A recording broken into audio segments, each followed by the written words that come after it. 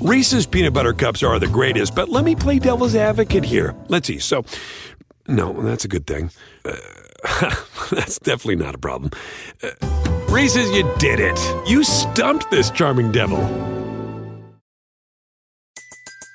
Everybody in your crew identifies as either Big Mac Burger, McNuggets, or McCrispy Sandwich. But you're the Filet-O-Fish Sandwich all day. That crispy fish, that savory tartar sauce, that melty cheese, that pillowy bun. Yeah, you get it.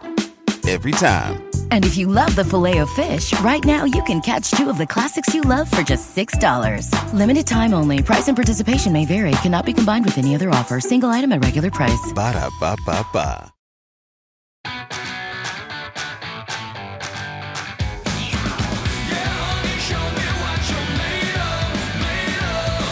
The speeds are too damn fast, and the bikes are too fast. Dirt starts, that's outdoors to me. Yeah, fair point. What's up? Welcome to Title 24 presented by NBC Sports. I'm Ricky Carmichael alongside Ryan Villapoto. Before we get going, thank you United Motorsports, Quad Lot Case, and of course Boxo USA for tagging along. There's some great partners. Wouldn't be here without them. And like I said, of course, from the great folks at NBC Sports and RV, we're going to hop right into it. You were at Hangtown this weekend, a lot of buzz. Obviously, Chase sitting out. We'll get into that. But your initial reactions of what you saw, both 250, 450 track, go for it. Yeah, man, it's finally we had our first warm one. I wouldn't call it hot, but it was definitely warm. You could see that on some of the guys, after races, guys are bringing out cooling vests and, things like that, so that was good to see. Definitely. Yeah. We got Joe right here in an ice bucket, Carson getting out of his ice bucket here, ice trash can, but that's good. It's outdoors. Love to see that. Hangtown's always a special place for me. It was always round one. So, it's always an joy, a lot of fun to go back to Hangtown. Haven't been back in a while. So that was good. As for the track, I guess I was a little bit surprised. I thought looking at the track when we showed up Saturday morning at practice, I thought it looked like it was rushed. And why I say that is some of the sections are, I know the Hangtown has a tendency to be one line, which is okay. We need these tracks that are a bit one line, that are hard to pass on, and they just can't all be super fast, wide open, easy to pass on. But what I thought was a bit interesting is parts of the track they left like 2 or 3 feet of actual track before it actually went off into what I would call the side of the track. So they left 2 or 3 feet, not to say that they were going to use all those 2 or 3 feet in some of the areas, but I just thought, man, they could have done a little bit better job on the prep and getting the track a little opened up coming down some of the hills, coming down the very first hill, actually from what we would call the old step up, but now it was double up the hill, coming down that's a specific spot. I was like, man, there's like 3 foot of track over here on the side of it that you can't use it because they didn't windrow it with the blade of the dozer enough. And it just made it a bit one line. So I know some guys were complaining about that. Everybody's got to race it, but from a ex-racer and fans perspective, I would have liked to see a little bit better prep job done on the track. Yeah. Do you know, like we were talking this before we started recording here today, I know for Supercross, but isn't MX like, don't they have guidelines of the width of the track and how wide? I believe they do, Ricky. I believe they do. I think it's supposed to be, don't quote me on this, no, but I want to say it's like 22 feet wide or more, 25 feet wide or something. And, just the big sky shot jump that you come a single before it, like that single, you could barely put 2 bikes on. I thought, it was very, very narrow. Like I said, don't get me wrong. I like a one line track. If you go and look at a lot of European tracks for MXGP, it just makes the start that much more critical. Maybe your racing strategy is a little bit different than racing at Red Bud or Budds Creek or some of these other bigger tracks. So I like the diversity in the tracks, but I do think that they could have done just a bit better of a job on the prep. Yeah, on the prep. I like from watching, and like I said, you were there. I mean, it looked like it was racing narrow, and I just never could tell if it was from the actual width. I thought some of the narrowness was kind of coming from just how the track was laid out. You know, when you kind of have those 90-degree corners, it does seem like it races narrow, but that's why I asked you, you know, is it regulated? Is there a standard width that the track has to be? And you can see right here, this is an overview of the track, and it certainly does look like it's relatively narrow, especially compared to last week. And I say narrow, just the width isn't very wide. Here's this section when they come down. This is before the old finish line, kind of. And right here, RV, is where I thought that it felt narrow to me. This right-hander and left-hander right here. Is that what you got while you're there? That particular? I did. And look, I like I say, I like to see the different diversity in the tracks and having it be narrow in spots. But I do feel like we know, for instance, the old finish line right there, we know that 98% of the race is probably going to be ran inside. But if that's the case, I just feel like put a little bit of a berm on the outside. It's going to be the farthest way around it. It's the hardest to get to.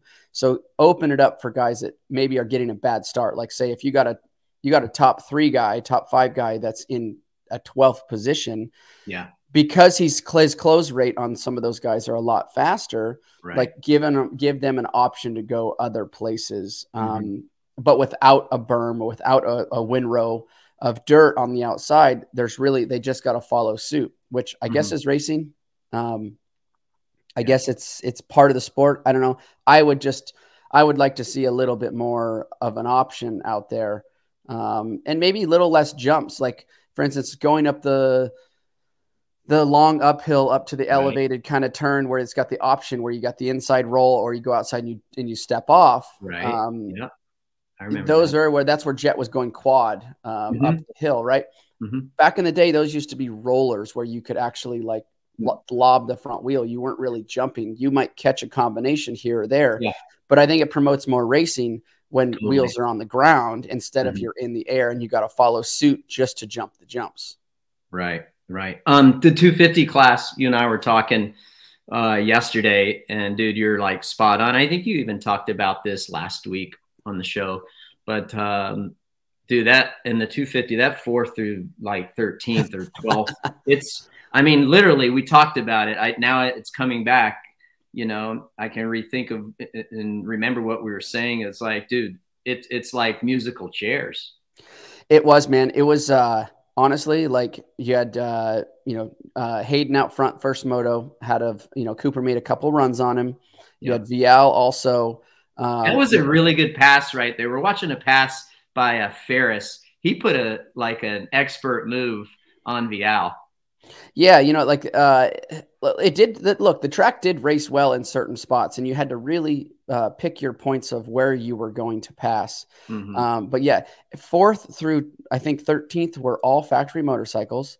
Dude, I'm telling you, I was sitting in mechanics area and I was watching the race, and you'd have first come through, 2 seconds, second come through, a second and a half, third come through. And then from 4th to 13th, it was just like you said, musical chairs. Guys were all over each other. It was a dogfight from 4th through 13th, which, man, it was really interesting to see. Guys were swapping around, meaning positions. And, it was a really good race to watch from 4th through 13th. I can tell you that. And when it's like that, so our listeners and viewers watching in and someone like RV will tell you is you take a guy like RJ Hampshire, for example, and when you get in that mix of 4th to 12th and you get shuffled around, before you know it, you're buried in points compared to the 2 top guys of Deegan and Hunter Lawrence right now. You have to say that those guys are the 2 favorites after this next weekend or this past weekend. Now, after this weekend, RJ, everyone's like, okay, yeah, title contender for sure. Dude, he's already a moto back after this weekend. Yeah, you know, like Right? that's no, I 100% agree, and I think that's been RJ's. You know, go back to round one, Paula pulls out, you know, gets a good start, gets into the lead, pulls away, knocks down a moto win. But then his second moto, right, was a 11th, I think. Like you know, if you're a championship contender, which totally technically on paper he is, but that's slipping into your fingertips already really quick. Now you're going, like you said, a moto down. Now that's a lot of points to regain without having those other dudes either a bike problem or making a major mistake, which Hunter to make a major mistake. No, I don't know if that's going to happen. I think Deegan, he's going to have a call it a mistake at, you know, one of these rounds, but the fight that Deegan has, like, as long as his bike's in good condition, he's healthy after that mistake or whatever that may be, he's going to fight his way back up into inside the top 10 or inside the top 5. So your point spread isn't big. You can't be running around in 11th like he did at second moto at Paula.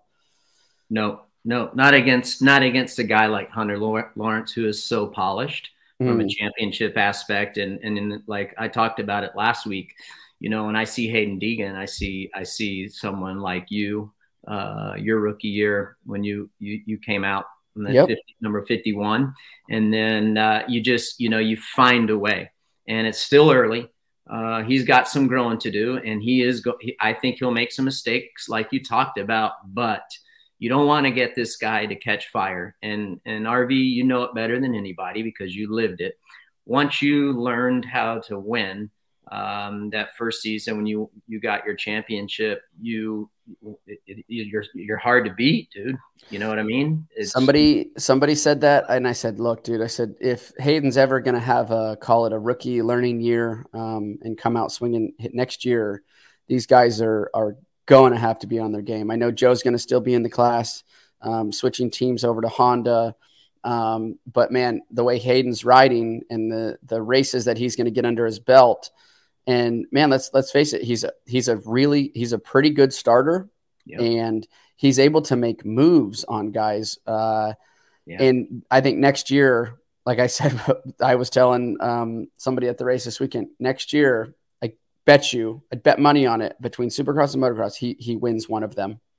Oh yeah, for sure. You'd be silly not to bet on one of those, to your point, because look how well he's doing now. And you just have to assume that he's going to get better from all the data and all the results that we have seen from him. It supports exactly what you're saying. So it'll be certainly interesting. A couple things, dude. I want to talk about that lapper that clobbered up Sushi. Like, what was happening? Like that, I saw a replay on Peacock, and that kid never even looked back over. Okay, here's a replay of the incident. Watch. He goes back on the main line and never looks right. Like, yeah, you know, look at this. Yeah, I mean, just bad managing his race. Obviously, you're in the lappers. You got the blue flag. You know, it's tough, especially in an off camber like that. Like as a lapper, and you coming into a section of the track that is super one line like that, you have to be aware of your surroundings. And Hardy had been lapped by a couple guys previously to that, because you know Joe and Ryder were, I think they were in Hampshire, they were like 4th through 6th or 5th through 7th, somewhere right there. So that lapper had already been lapped, and that's totally on lapper's fault, 100%. You know, and it collected Joe up. You know, like looked like Haiden got into the side of him. Haiden just squeaked by, and it wasn't enough for Joe and Ryder and the guys behind. Yeah. For the record, to everyone listening in, Title 24 listening, or if you're watching us on YouTube, Joe is completely cool with us calling him Sushi. He even has it on the back of his pants. I think it's cool. I think it's awesome how he embraces that. So we've got clearance. I love that nickname. I love it. It's good, isn't it? Yeah, yeah. That's one of my favorite ones. He is such a dude. He's such a good guy. If you guys don't follow Joe Shimoda on social media, it's hard not to like that guy. How is he in like around the rig and stuff like that? Yeah, so around the rig, he's the same kind of thing, quiet, reserved, but then he'll come out, and he was putting his gear on, and he comes out and goes, "Man, my gear's drippy, huh?" Yeah. And in the way he says it in his accent, and Yeah. and you just gotta start that. Yeah, so buddy, it's good looking stuff. It's just the way he says it. It's funny. You talked about you were down on the track, and we got some B-roll of the save of the weekend by Jalik Swoll. Massive shout out to you, bud, for being aware. But watch how close that Jalik gets to this little kid. Little kid doesn't even see it. I mean, yeah, dude, RV, we can't be having you go down. Stay clear. Look at this. Jalik, heck of a save there, bud. Way to look out for that poor little kid there. That was unbelievable. Dude. Yeah, actually, I believe Cooper went off the track in the exact same spot in one of the I think Moto 1 or Moto 2, I don't remember. But all of a sudden I see him blow in from mechanics area. I'm like, whoa, where'd he just come from?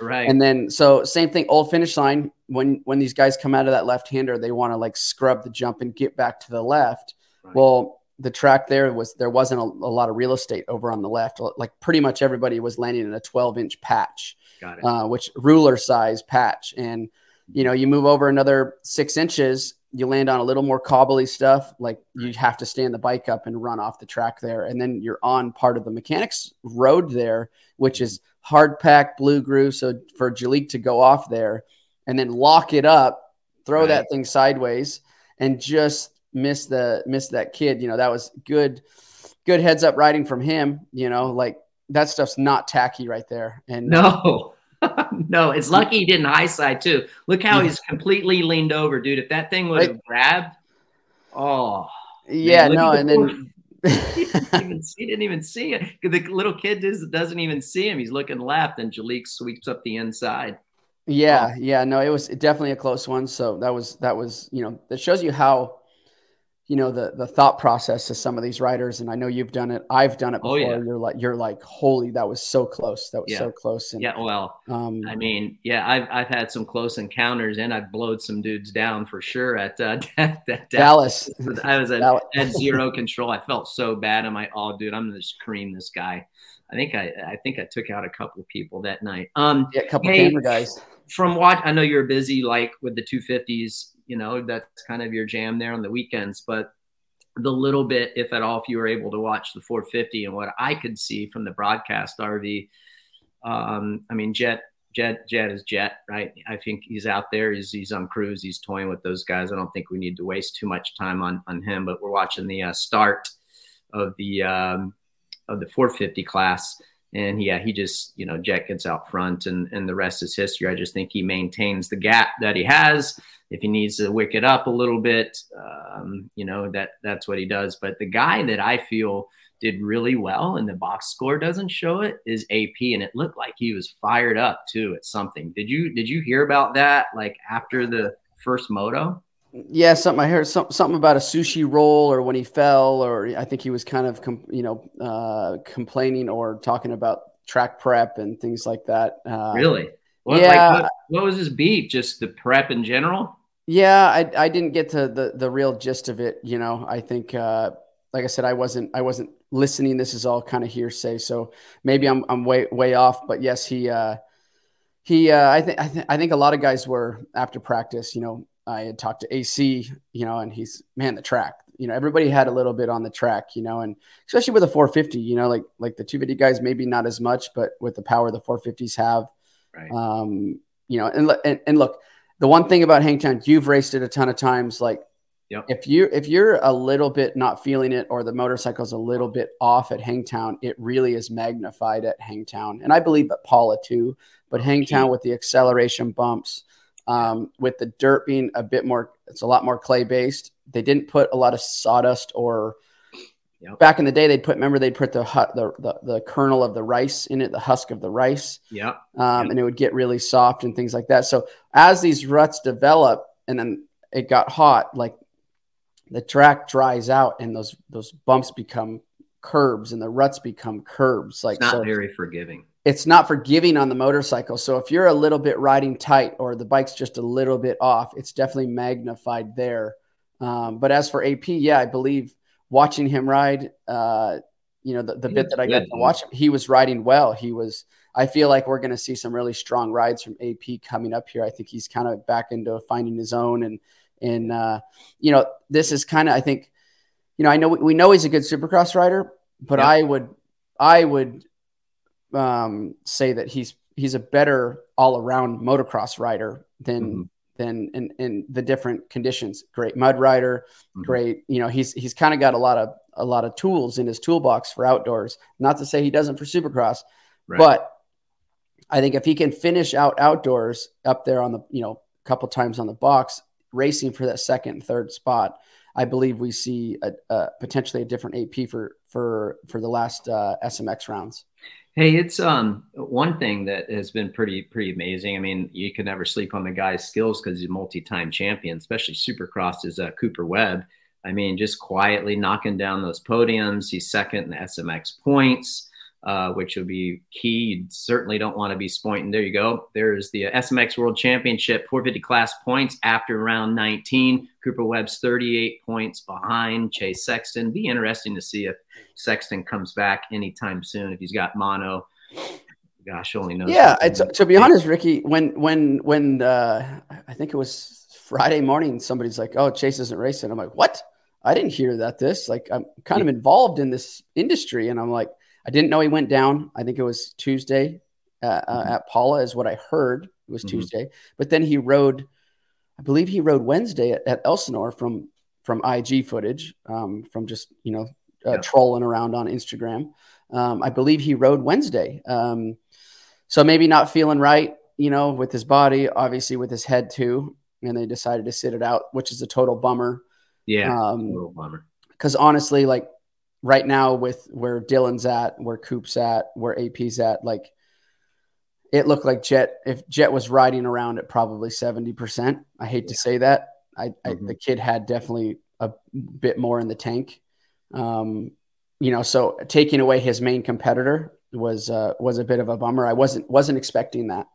No, I wasn't either, but he definitely hit the deck hard in that practice crash at Paula. We talked about that. And then obviously they talked to Lars Lindstrom, HRC Honda team manager there during the race broadcast. And he was talking about how he had taken a crash and wasn't feeling right. So, and then he was diagnosed with a concussion. And then he also wasn't feeling right, is what Lars was saying. I honestly, when I saw that Chase wasn't racing RV, I thought it was like a meme or something like someone was being funny, right? Because I'm kind of like you and I, we're connected. We'll hear things before it gets posted out there, and then boom. It was like a bombshell. I'm like, what? No way. It was like, seriously, I think we were Friday morning. Or Friday when we got to Hangtown, I think we were in the hotel and I was like, "Oh, we're Chase's racing." I'm like, "What?" Like I had no idea. Like it was totally, I was actually shocked. Yeah. Well, Chase, we hope you feel better soon. Hate that for you, dude. You've had an incredible season so far, but I know you're strong. We know you will bounce back from it. First and foremost, get that melon feeling right. That's the most important thing, I think, especially when you become our age, RV, it pays dividends when you take care of that brain. So we hope he feels better.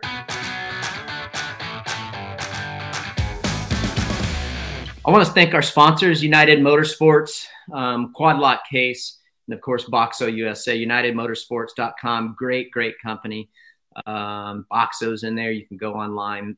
They have a 10% off. It's called Title 24 is the promo code. You can use that site wide. Like I said, 10% off of your purchase. And then Quad Lock Case. Every week we have a Quad Lock question of the week. This week is going to be a good one, interesting one that's going to lead us into the next topic. And then last, Boxo USA, great company. You can see the Monster Energy Star Yamaha team. They use Boxo USA, got a great setup. If you haven't seen everything they had to offer, especially like their shop stuff. Check out, we rolled a feature during the Supercross season, kind of behind the scenes deal of the race shop there. So you can see boxes set up there. So it's pretty cool. But nevertheless, we thank you guys. At Amica Insurance, we know it's more than just a house. It's your home, the place that's filled with memories. The early days of figuring it out to the later years of still figuring it out. For the place you've put down roots, trust Amica Home Insurance. Amica, empathy is our best policy. Reese's peanut butter cups are the greatest, but let me play devil's advocate here. Let's see. So, no, that's a good thing. That's definitely not a problem. Reese's, you did it. You stumped this charming devil.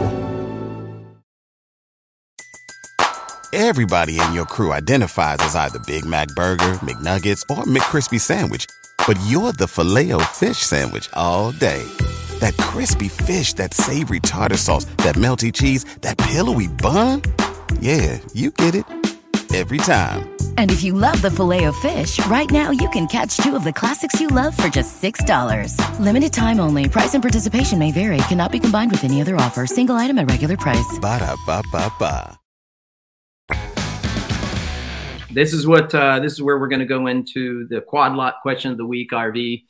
And I don't necessarily know that it's a question. It's more of a statement and certainly a hot topic. And it's from Denny Stevenson. If you don't know Denny Stevenson, I used to love watching the guy. He was racing.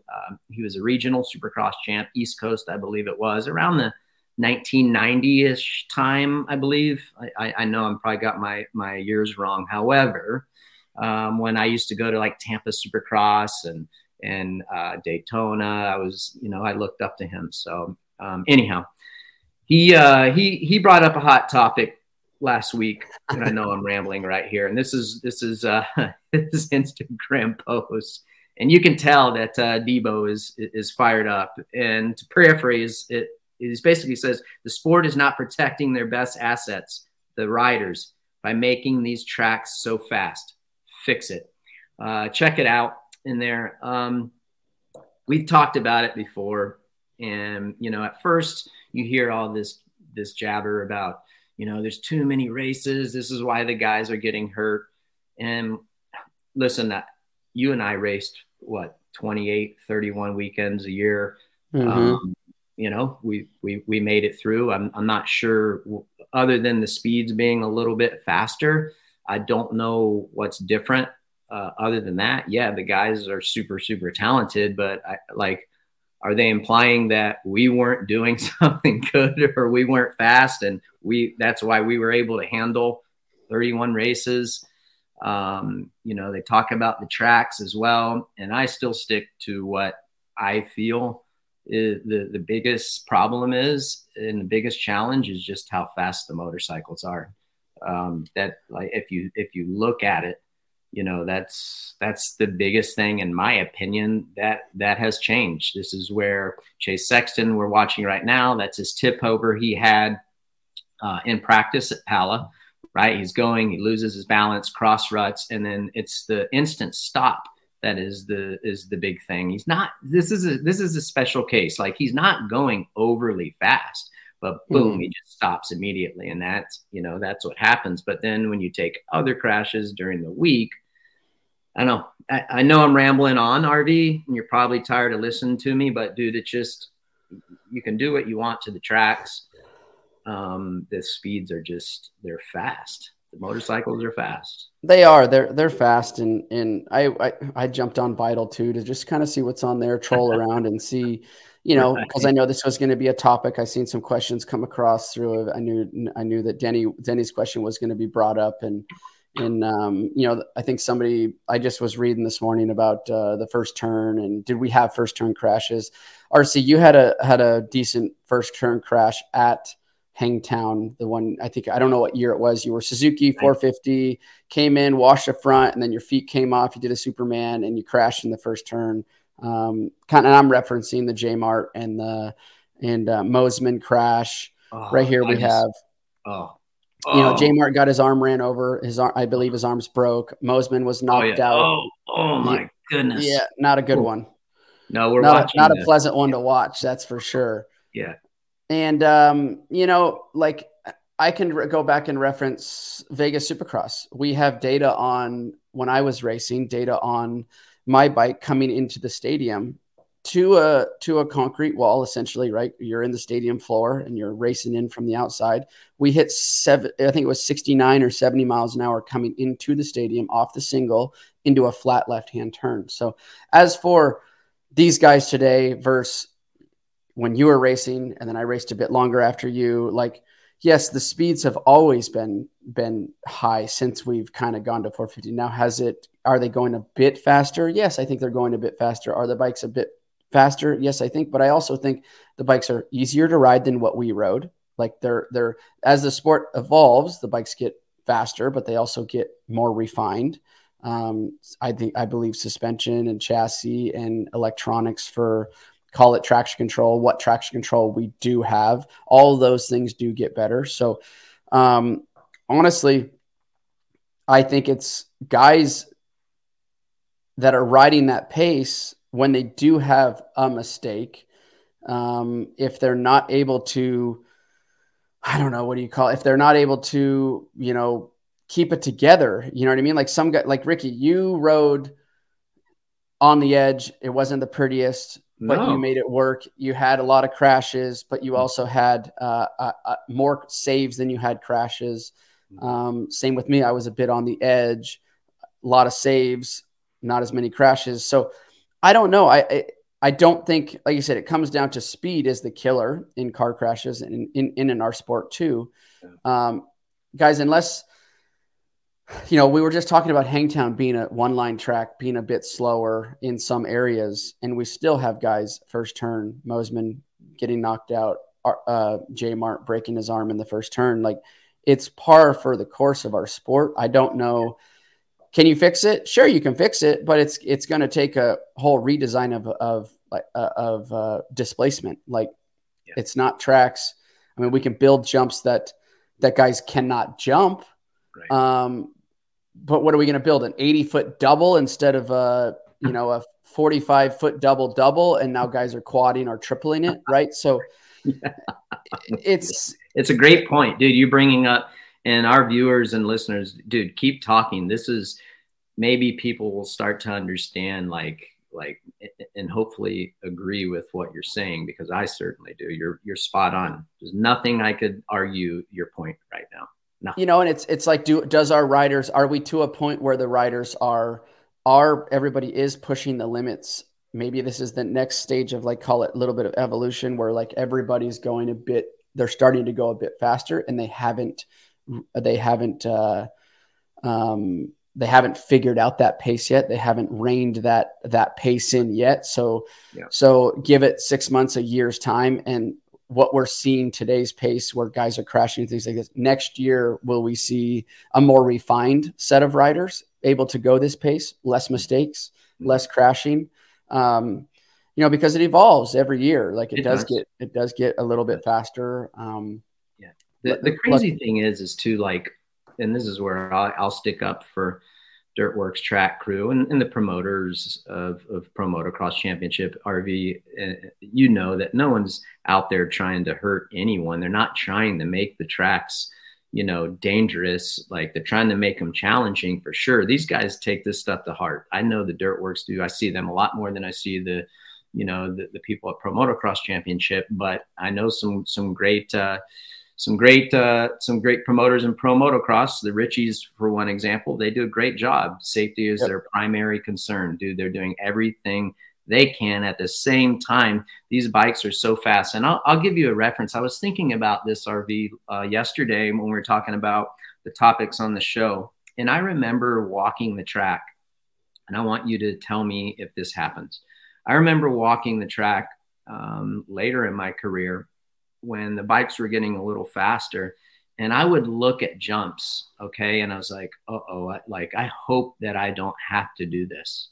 like if it was a triple out of a corner and I knew Stu would do it, or whatever it might be, or if there was a quad at the end of the lane that I knew was, like there's a possibility, I would always walk the track thinking, dude, I hope I don't have to do that. Mm-hmm. Or, hey, I don't have in the 2-stroke days, like, I don't have enough power to do that, so I'm not worried about it. Yeah. And I'm not on track walk that much. When you, at the end of your career, because the bikes are pretty similar in speed, I feel like now as to your final years. Yep.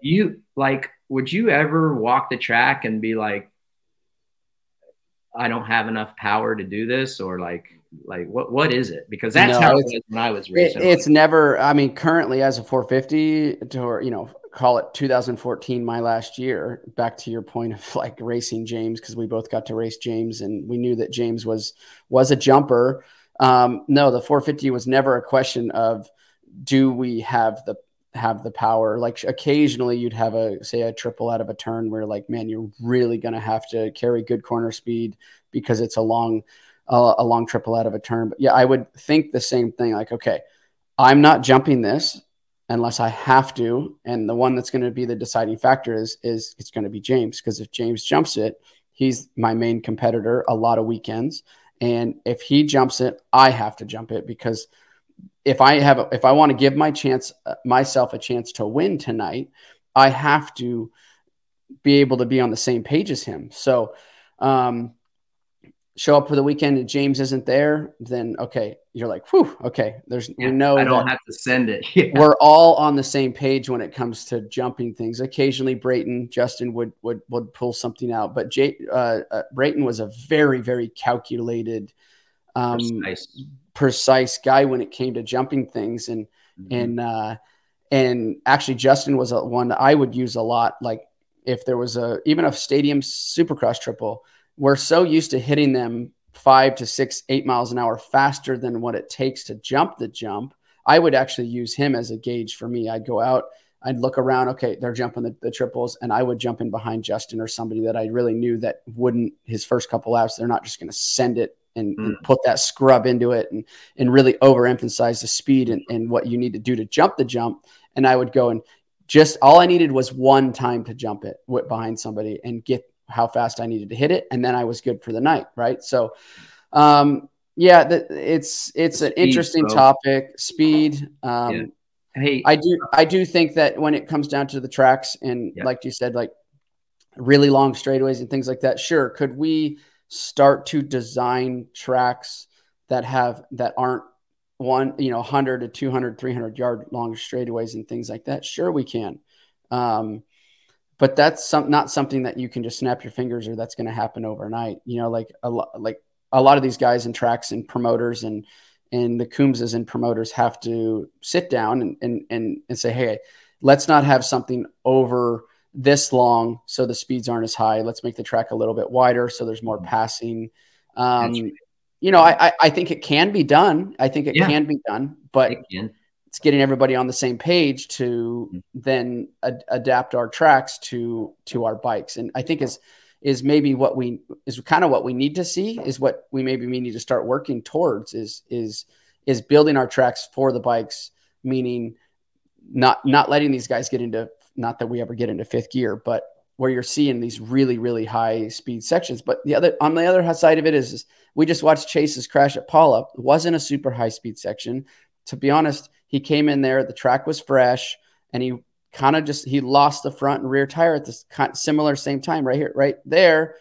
It got loose and it high sided him. So like to me right there, that was a rider mistake, or that had nothing to do with the track. I mean, the track right now, it's first or second practice here. As you can see, it's not even rough yet. Yeah. He like he's initiating. See, it's a little right-hander. We're watching the replay of when he crashed in practice at Pala. And he's trying to turn, and then the bike just comes out of the rut. Total rider error. You're exactly right. It wasn't fast, that particular section. And listen, things are just going to happen. This is why we picked Denny Stevenson for the quad light question of the week, just because I feel like you and I, we touched on it a little bit, but yes, you bring up a great point. I think that we need to design the track, especially Pro Motocross Championship, to not have those longer straightaways, slow the speeds down. At the end of the day, I'm going to say it, just like you and I are on the same page. The speeds are too damn fast regardless, and the bikes are too fast. Majority of the time you watch all these crashes, they're rider error, but they're going so fast. So the only thing that I know to start is to fix the track and then slow the motorcycles down.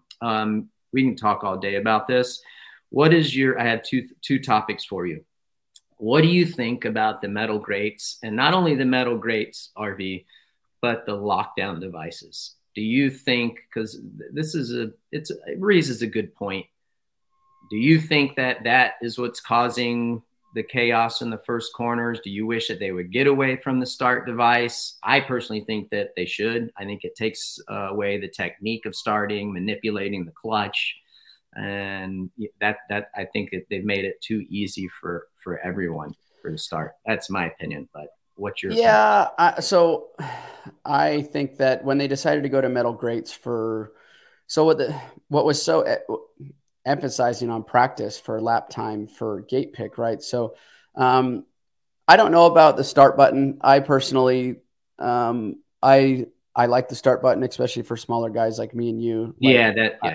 But I do think that having dirt starts, first of all, make you have to have a good practice time. It puts more emphasis on practice to get a good time, because right now before you'd line up to a gate or line up with dirt start, and you're like, okay, you'd go down and you'd look and look and look, and you'd be like, okay, this one's not good, this one's good, this one's not good, especially for Supercross too. Some gates you'd have 3 or 4 only good gates. Well, outdoors it's a bit better, and I think that with grates, you equalize the playing field behind the gate, and I think even with a starting button like we've had before, we've had that the last 20 years, let's call it. And I like the starting button. I don't think the starting button should go anywhere, but part of outdoors is having a dirt start. I know that MXGP's gone to it for grates. We're Supercross, we have grates.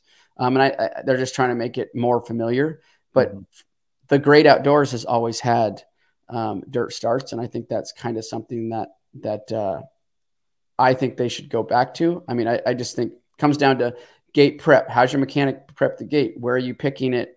And also too, they're not going to launch out of the, if we're talking speed, they're not going to launch out of the gate as fast as they would with dirt. So we might be coming into the first turn at Hangtown now, or Paula, or any one of our nationals, 3 to 5 miles an hour faster versus a metal starting, or versus a dirt starting pad, right? So I don't know. I mean, we can debate all this you want round and round and round, but I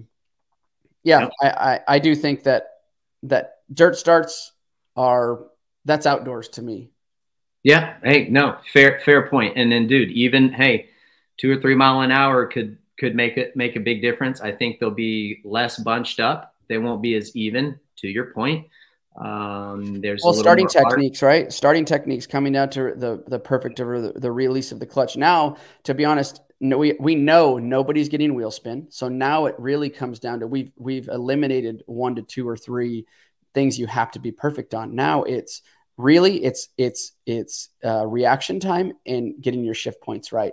That's what it comes down to now. Before it was reaction time, getting your shift points right, making sure that you get out of the gate good. You don't explode the rear tire and spin it, or you don't not spin it enough and it wheelies out of the dirt. So I think it takes another element out of it. Now it's just clutch release and shift points and reaction.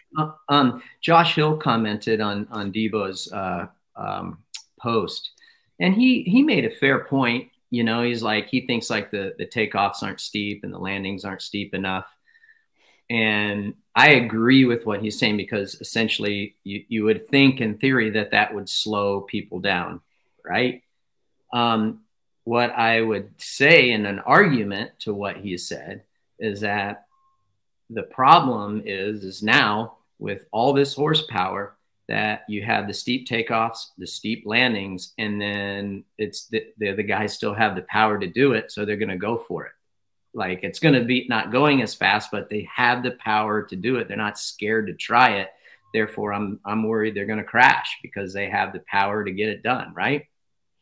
I agree. I agree with that. If you don't shorten the straightaways and you make the jump steeper, we're going to run into guys rushing the jumps, trying to scrub harder. You might get more foot pegs caught on the takeoffs of the jumps if you make them steeper and more supercrossy for outdoor, like for the outdoor track. You run into that issue. I really think that really like where we were topic was where the lapper and Joe hitting the lapper. Did you see how slow that off camber was? I just think if you really want to make a quick change, and I mean jumping on a dozer and changing it now and really that quick, is making the tracks more technical like this, where they have to, like you see how they're standing up through there. They're only going about, like Joe fell, right? He fell, he got up, like it was a crash. It was a low speed crash. So low speed crashes 9 times out of 10, you're going to just jump right back up and you're going to get going. So old Redbud, for example, went up on the hillside after the start, go down, big step down. And that whole hillside over there had about two more, I think, off cambers than we do currently. Back when I was racing. So slowing those sections down to where, you can have a high speed section where it comes in, maybe it's 3rd, 4th gear coming into it, but you go down to 3-4 miles an hour and then back up to, 40 miles an hour, where a lot of our turns now, they're coming in 40 miles an hour, let's call it, use that number. And they're being able to rail a lot of the turns at 20. So we're not starting from 3 miles an hour. We're already going 10 or 15 or 20 miles an hour through the turn or out of the turn. So the generation of speed that they're generating around some of these turns, because they're so much more open. But once again, tight sections is one line. So there's that happy medium. Yep. I mean, dude, and just to put a bow on it, like you said, we could sit here and debate it all day. And listen, you look at F1, you look at NASCAR. I mean, all those cars had those companies, those teams had the technology. Those cars could be going 300 miles per hour. F1 could be. I mean, they're dang near close to that. Certainly NASCAR could. I mean, they were going faster back in the day. They had to slow them down with restrictor plates, and it all, in my opinion, and I'm going to stand by this till the day it ends, is I just think that the bikes are so fast. I think that is the root of the problem. And I think everything that we've talked about here today on this show is things that we can make it better, but they're Band-Aids, right? They're patches, in my opinion. I feel like you got to fix the root of the problem. And the bikes are just, they're fast. But then you think about the OEMs, they spend a lot of money, technology, R&D to get these bikes to where they're at. And here we are. So maybe there needs to be a greater conversation. That's my opinion. It's going to be hard for anyone to get me to think otherwise. It's more that than it is the amount of races, because RV, how it is. We race 28, 30 times a year, 31 times a year back in the day. And then we go get some side hustle in Europe, So I just think it's the bikes are fast. That's it. They are. No, they are. They are. I look, like you said, we could Band-Aid. We could fix a bit of these things, but ultimately, like you said, the bikes are fast. Yep. And that's just where our sport is currently, Yep. It's not pro motocross, not supercross. These guys are all putting in the work. They're all trying to make it the best they can. Yep.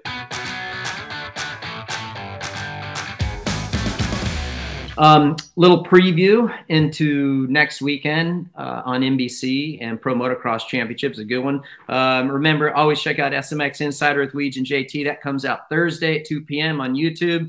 Saturday is round 3, Pro Motocross. It'll be at noon Eastern with Race Day Live and the racing from Thunder Valley. Both are on Peacock with the post-race show later on YouTube. Then on Sunday, MotoGP is back from their spring break. I can't wait for this. The Italian Grand Prix from Mugello.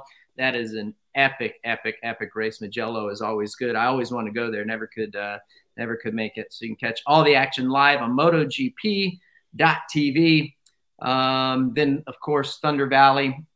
I liked racing Thunder Valley. I didn't like how slow the bikes were, but I think it's a good racetrack. it's a little on the fast side. I feel like when I raced there, I don't know how it was when you raced there, RV, but I feel like it's gotten a little bit faster. But I nevertheless, I enjoyed going there. They do a great job there. They do. You got the elevation that comes into play, right? For the rider standpoint, it also makes a big difference with the motorcycle performance and power. This one for the fans' point of view, if you don't know, we 250s, 450s, everywhere that we ever race, we start in second gear, except for places like Colorado for the national or Utah, potentially for the Supercross. First gear start. So big change up there. Some guys will try to change their internals of the trannies to the transmissions to get to the ratios to where they can start in second gear. We never had that option back when I was racing. I doubt you had that option. So we would show up there, get the bike jetted the best we could. And then we would start in first gear. So big, that's kind of a big, I call it, like that's something you got to learn or get, be accustomed to, knowing that you show up to Colorado. Okay, we're doing first gear starts here, which is not typical for our motorcycles. So it's a bit different. I mean, literally you got to shift to second gear as the rear tire is going over the gate. Right. So you got about, 4 feet before you're grabbing second, so that, I mean, your foot is right up on the foot peg and you got to shift. And then in the altitude, like I said, it makes a difference in the bike, and it 100% makes a difference in the performance of these guys' bodies. Being up that high, racing for 30 minutes, like it definitely takes a different toll on you than racing down at sea level. Right. Thunder Valley will be at 3 p.m. Eastern. That is. Well, dude, that was good stuff. I think we did a deep dive for what was a great topic that Denny Stevenson brought to life for a quad lock question of the week. And Debo, slide into our direct message, if you will, and we'll get you some product, dude. I think you're going to like what they got. But most importantly, great topic. Great question. Are you going to Thunder Valley? I will be going to Thunder Valley. Yep. Going out on Thursday or Friday, going to check that one out. And nice. Yeah. So trying to hit all the close ones while I can without the long travel. It's like, I love going to the races. I love seeing everybody, but man, I look and I'm like, God, the travel is I just dread it, man. I dread the travel part of it. Right. Thank you to United Motorsports again, Quad Lock Case, Boxo USA as well. We appreciate you guys and everyone, all of our fans that listen to Title 24. Remember, you can check us out on your favorite podcast applications. We're all on that. Or if you want to watch us on YouTube, remember Motorsports on NBC YouTube page. And of course, Peacock. It's always on demand on Peacock, so you can go rewatch old episodes. Please like and subscribe. We appreciate all of you guys' support. Love it. Love the growth. Keeps sending those fan interactions in as well. And we will get to them as much as possible. Hopefully you guys are liking what RV's doing on his personal site. So make sure you go there and check him out. Some behind the scenes stuff. They're doing a great job over there with that. And everyone have a good week. RV, we will be in touch. And then we'll do this again next week and download from Thunder Valley.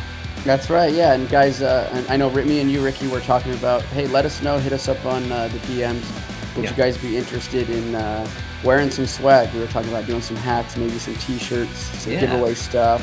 So if fans, if you guys would be into that type of stuff, DM us. Let us know. Yeah, let us know. Doing the poll, we're like, should we make some merch just to show some love to the fans? So great point there. Great point, RV. I like that. Yeah, so let us know. We'll start working on it if you guys are keen on it.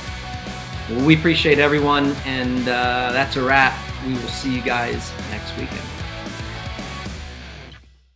Reese's Peanut Butter Cups are the greatest, but let me play devil's advocate here. Let's see. So, no, that's a good thing. That's definitely not a problem. Reese's, you did it. You stumped this charming devil. Everybody in your crew identifies as either Big Mac Burger, McNuggets, or McCrispy Sandwich. But you're the Filet-O-Fish Sandwich all day. That crispy fish, that savory tartar sauce, that melty cheese, that pillowy bun. Yeah, you get it. Every time. And if you love the Filet-O-Fish, right now you can catch 2 of the classics you love for just $6. Limited time only. Price and participation may vary. Cannot be combined with any other offer. Single item at regular price. Ba-da-ba-ba-ba.